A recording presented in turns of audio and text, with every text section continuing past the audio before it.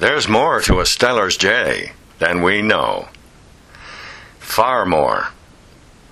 My pet jay, Huckleberry, has demonstrated over the past 2 days 2 distinct emotions that I did not know he had, or any bird had.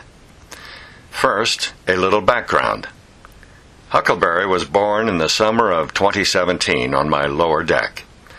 I could see from the top deck that he was getting ready to fledge, so I spread a sleeping bag on the driveway below to soften his landing.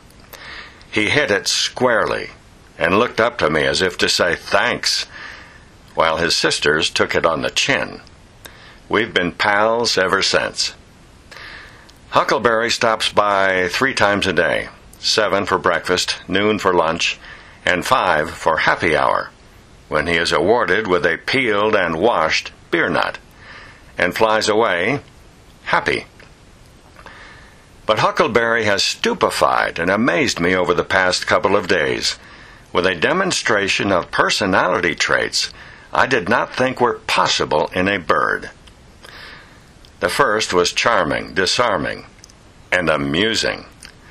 As I walked down the drive on my way to the rec center, Huckleberry positioned himself on a tree branch a little ahead of me at eye level, and as I passed by and looked at him, he flapped his wings as if to say hi. It made me smile, and I had to laugh outright. I said to him, "You are such a nut, Huckleberry," and of course I had to wave back. But the emotion he displayed yesterday beat anything I ever saw. Having arrived way too early for happy hour, I ignored him. He pecked on the window, and I continued to ignore him.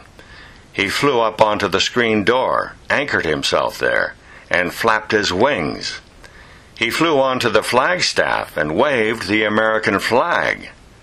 Still, I managed to ignore him, until finally he flew away. But wait. At curtain time, 8 p.m., here he comes again. So I whistled his favorite song, "Don't Get Around Much Anymore," and placed a beer nut out on the rail. Well, the most amazing of things happened. Huckleberry cocked his head to one side, up and over, so I could not see his eyes, and totally ignored me, as if to say, "Hey, if you're going to ignore me, I'm going to ignore you, and you can pound sand." He stood there as motionless as Mount Rushmore for a full 30 seconds, while I stood in awe before muttering to myself, "He can't be serious. Am I being ignored by a bird, my own son?" Huck flew away without his beer nut and looked back at me from the branch of a sugar pine as if to say, "You've got 2 legs, I've got 2 wings, and we are equal in the eyes of God." Well, it was the darndest thing I ever struck. Yes, there's more to our Steller's jays, my friend, than we might ever know.